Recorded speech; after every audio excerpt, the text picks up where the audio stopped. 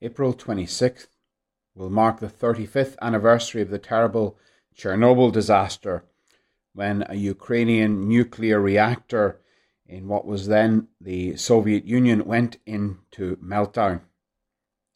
A vast exclusion zone was set up, and it's reckoned it will perhaps need to be in place for at least the next 20,000 years.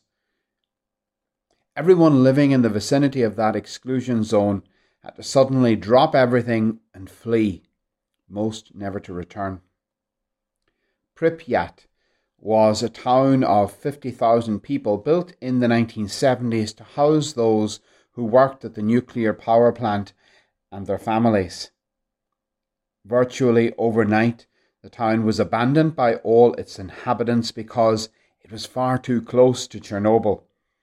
And for 35 years now, the town has been more or less untouched by human hands. The buildings and roads and signs of 20th century living are slowly falling into ruin. But up through the paved streets and half-ruined buildings, nature has burst forth. The town is quickly becoming again what it must have been long before men settled there, a large forested area. Nature is recolonizing it, steadily reclaiming it so that in a few more years, all the signs of human life, the decay and ruin brought about by human action, will be ever more transformed into and consumed by the ever-increasing forest. The ground upon which that poor town was built is quickly returning to its original state, but hidden in amidst the forest, you can still find here and there signs of the old, decimated, fallen city. I thought about this ruined city being reborn as a lush green forest when I reflected upon what we mean when we say that the resurrection of Jesus is the dawning of a new day for the world. Jesus is risen from the dead, and his resurrection marks a dramatic change in this world. But sometimes it doesn't feel much like anything has changed. We still have sin. We still have suffering. We still have death stalking us. What difference has Christ's victory over sin and over death made? Christ's resurrection is supposed to have ushered in a new world, but at times it might not look that different from the old one. Only the eyes of faith will allow us to see things differently and to understand that all is not as it appears. It might appear that the world is as bad as it ever was, maybe worse. It might seem like the light of Christ has been reduced to a flickering flame and that darkness is gaining the upper hand. It might seem that way, but it is not so. The ruined city of Pripyat is being transformed from its post-nuclear decay by the ever-advancing new life and growth of the forest. And in a much more glorious and spiritual way, the power of Christ's resurrection and the new life it ushers in for the world is ever increasingly colonizing the territory that has been vacated by the evil one. For Christ has driven him out. He is no longer prince of this world. Christ is the risen and conquering King, and the city of man, half in ruins because of sin and the devil's schemes, belongs again to Christ and is now being taken over by that life and power of Christ. And the same is true of the devastation that any of us have experienced in our own lives. We might think that we have made a mess of our lives and that they are somehow spiritual wastelands in tatters and ruins, but it is precisely that kind of life that Jesus comes to redeem and save. There is nothing so broken that he cannot fix or cannot restore. Human nature was beautiful once, then it fell, and now it is destined in Christ to be more beautiful than it ever was, though that beauty, to paraphrase the second reading, is hidden with Christ in God. It is really only fully and clearly visible from heaven's perspective. The message of Easter proclaims to us that Jesus took the cross, a symbol of oppression, fear, shame, guilt, and death, and he overturned it. He took it and reshaped it so that it is now a symbol of life, divine power, grace, mercy, love, and freedom. It is still a stark and hard reality, but it is bursting forth with the life of Christ. When Jesus stepped out of that tomb, he stepped into a new world, one that he had utterly transformed, though it still has signs of ruin in it. So we have a choice. Do we look for the ruins? Do we focus on all that is dark and all that is going wrong? Or do we look to the light and the things the Lord is doing? If you could go to Pripyat today, you would see a lush green forest. But if you want, you could seek out the ruins in among the beautiful woodlands. And if we focus on all that is wrong, all that is darkness in this world, then it will fill us with darkness. But if we look to the light, we will be filled with light and be able to disperse the darkness. The eyes of faith are always looking for the light, even in the midst of great darkness. Who will roll away the stone? That question, we are told in the Gospel of Mark, is what the women were asking as they approached the tomb of Jesus.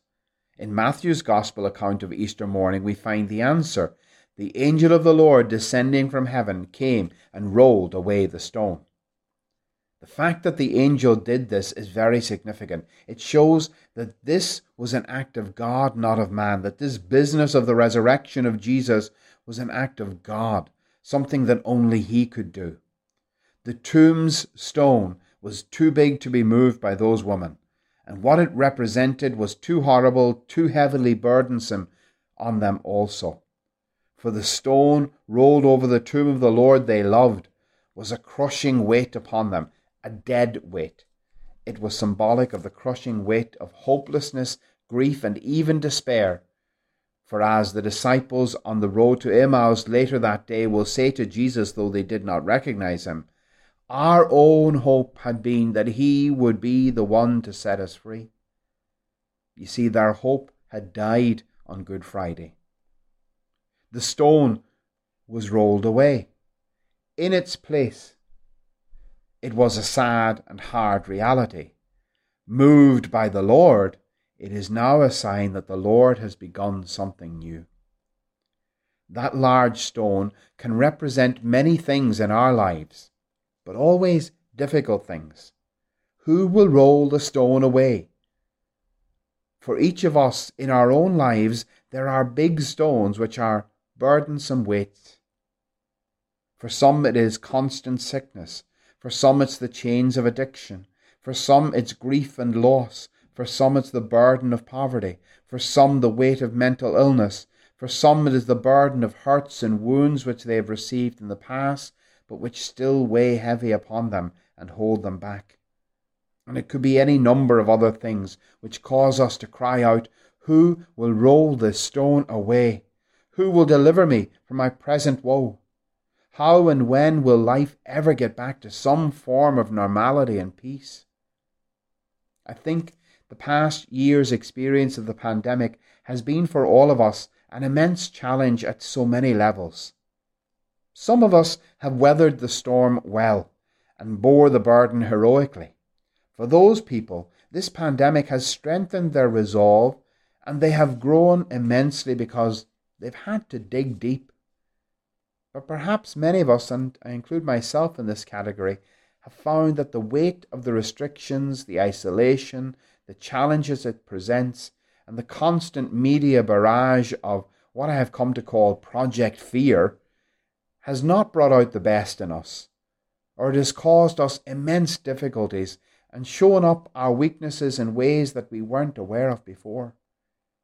I have found myself to be less patient, less mentally and spiritually resilient, less courageous, and less able to cope than I would have thought myself to be capable of. And I know that I'm not alone in that. I have to say that this Lent I was longing for this Easter day to dawn, longing to celebrate the rolling away of the stone from the tomb of Christ, in the hope that I would experience a rolling away of the spiritual stones which press down on me. It is Easter, so I pray that the light of Christ would scatter the darkness within and without, that the weight of his risen glory would raise up all that is crushed, flattened, and deflated in my own heart and in the hearts and minds of many of you joining me this morning. We celebrate the resurrection, and it is a joyful celebration, even in the midst of the trials that have beset us for more than a year now. We still live in the midst of a pandemic, but we are reminded by Easter that Christ is risen. He has overcome the great enemy, death, and faith in him banishes one of death's great weapons, which is the fear of death. And oh, how our world has been gripped by the fear of death this past year. The virus has infected millions and unfortunately brought death to many. But the fear of death has infected to some extent almost every heart on the planet. This Easter, I ask the risen Lord, who has conquered death itself, to drive out the fear which has infected the hearts of billions. At the Easter Vigil, I carried the Easter candle into the completely dark cathedral. The flame on that candle was tiny compared to the size of this building. But that single flame, I could see, was pushing back the darkness. Just that single flame. And I thought, now that's what our faith can do. A small flame of faith can do much to drive out the darkness. A little bit of faith can go a long way. It punches way above its weight. So today, I don't know what darkness afflicts you. I don't know what heavy stone weighs you down and threatens to crush the life, light, and joy out of your life. But it is my joy to proclaim to you, Alleluia, Alleluia, Jesus is risen. And I believe in him, I trust in him, I hope in him. Though I do not believe, trust, or hope as much as I should. He is my light and my salvation. He is the one who drives out fear. He is the one who gives joy and strength and peace when we need them so badly. Today is Easter. I invite you, at least for today, not to focus on all that is going wrong or that is hard or oppressive, but take the time and effort you normally might use to focus on your problems and prayerfully refocus on He who is the solution to those problems. We can find in our own lives stones, obstructions that seem immovable. All of us have difficulties of one sort or another which we just can't seem to overcome.